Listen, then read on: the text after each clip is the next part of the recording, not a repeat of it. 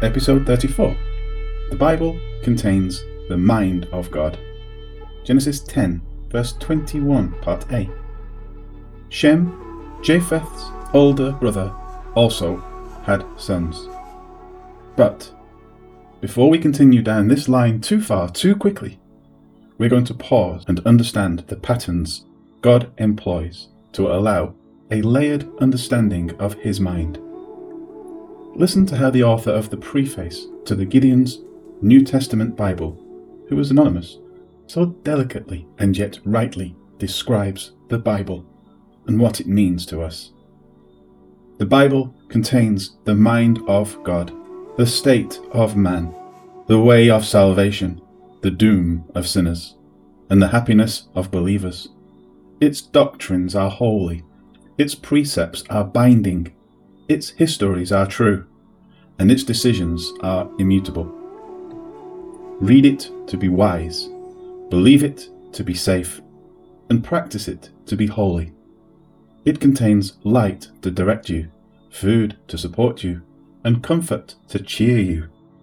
It is the traveller's map, the pilgrim's staff, the pilot's compass, the soldier's sword, and the Christian's charter. Here, paradise is restored, heaven opened, and the gates of hell disclosed. Christ is its grand subject, our good the design, and the glory of God its end.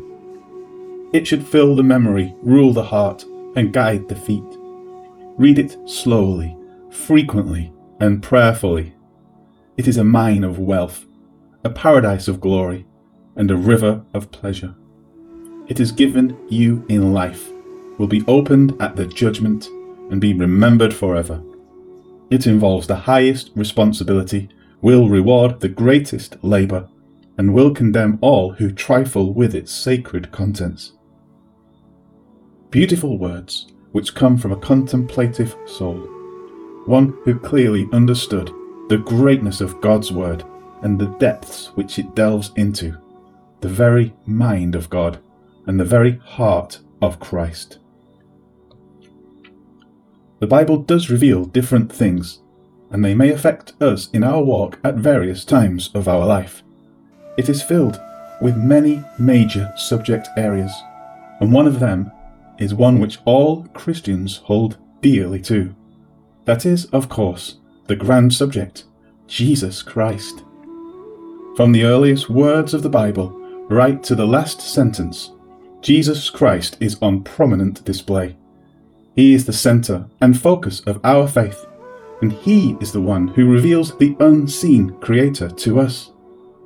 God is progressively and succinctly revealing Himself in a way which makes even complex issues understandable. Step by step, we make a journey as we read the Bible, and just like opening door after door to get closer and closer to the middle chamber of a building, as we read the Bible, we open one door after another until we reach the very heart of God and the inner workings of His mind. In this progressive revelation, there is a particular way that God narrows what He is doing, leading us to Jesus Christ. God uses a funnel type of pattern throughout much of the Old Testament to eventually direct our attention to a particular event and person in human history. As you certainly know, a funnel is used to narrow the path of something like a liquid or powder or pebbles or sand. By using a funnel, you take something broad and unwieldy and you direct it into a definite and sure path. Along the way, he branches off shoots from the main story, such as in Genesis 4 when Cain and his line are mentioned. But after going off on branches, the story returns to the main line and proceeds down the funnel. We left the ancient world behind in the flood and started out the new adventure with Noah and his 3 sons, Shem, Ham, and Japheth. Then the story went into a branch about what Ham did to his father, and then to Noah, who pronounced a curse and blessings. After that, we came here to chapter 10 and read about 2 branches, Japheth and then Ham. Now, God is returning to the funnel with Noah's second son, Shem. Remember this type of pattern as you read the Bible, and you will see how branches are mentioned when they will somehow affect the funnel. And then the funnel will be returned to. Eventually, the funnel will come to King David, and God's promise to him about an eternal kingship through one of his descendants. As is written in 2 Samuel chapter 7, "When your days are fulfilled, and you rest with your fathers, I will set up your seed after you, who will come from your body, and I will establish his kingdom. He shall build a house for my name, and I will establish the throne of his kingdom forever. I will be his father, and he shall be my son. If he commits iniquity, I will chasten him with the rod of men and with the blows of the sons of men. But my mercy shall not depart from him, as I took it from Saul, whom I removed from before you. And your house and your kingdom shall be established forever before you. Your throne shall be established forever." 2 Samuel 7, verse 12 to 16. Is God arbitrarily choosing people and rejecting others? Is he showing favoritism as he narrows his funnel? The answer isn't as easy as a yes and a no.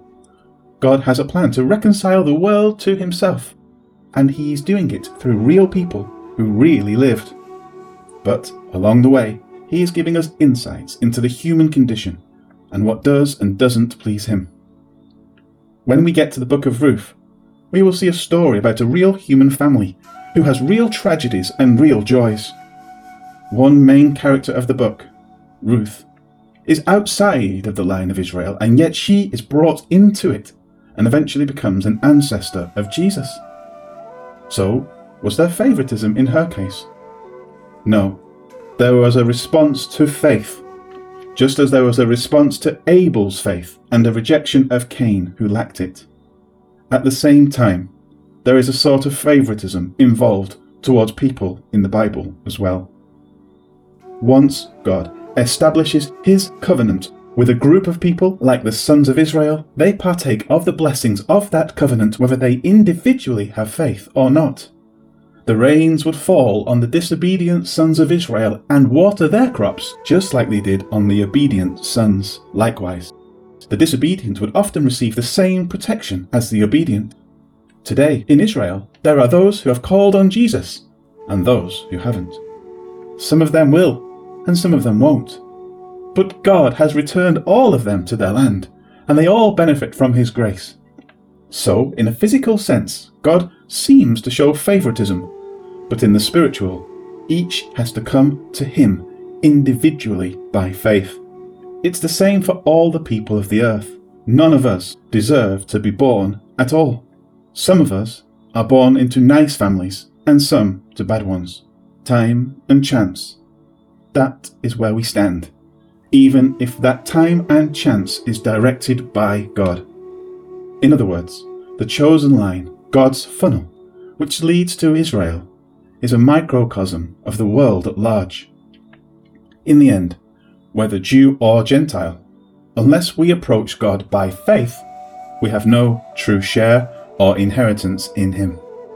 Just the temporary earthly blessings which fade away when we die. Paul explains this in the book of Galatians and uses Abraham, the man of faith, as an example of this faith, leading to favour. He writes, "For you are all sons of God, through faith in Christ Jesus. For as many of you as were baptized into Christ have put on Christ. There is neither Jew nor Greek, there is neither slave nor free, there is neither male nor female, for you are all one in Christ Jesus. And if you are Christ's, then you are Abraham's seed and heirs, according to the promise." Hallelujah and Amen.